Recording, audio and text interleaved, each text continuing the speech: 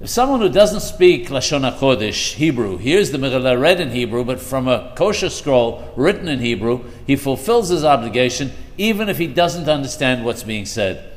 It says in the Shulchan Aruch that if a Meghillah is written in a non-Jewish language, only someone who is familiar with that language can fulfill his obligation by reading it.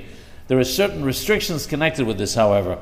The universal custom that we follow nowadays, that we shouldn't deviate from, is that the Meghillah must be written in the holy tongue, in accordance with the rules for writing a Meghillah, and must be read only in the holy tongue, Lashon HaKodesh.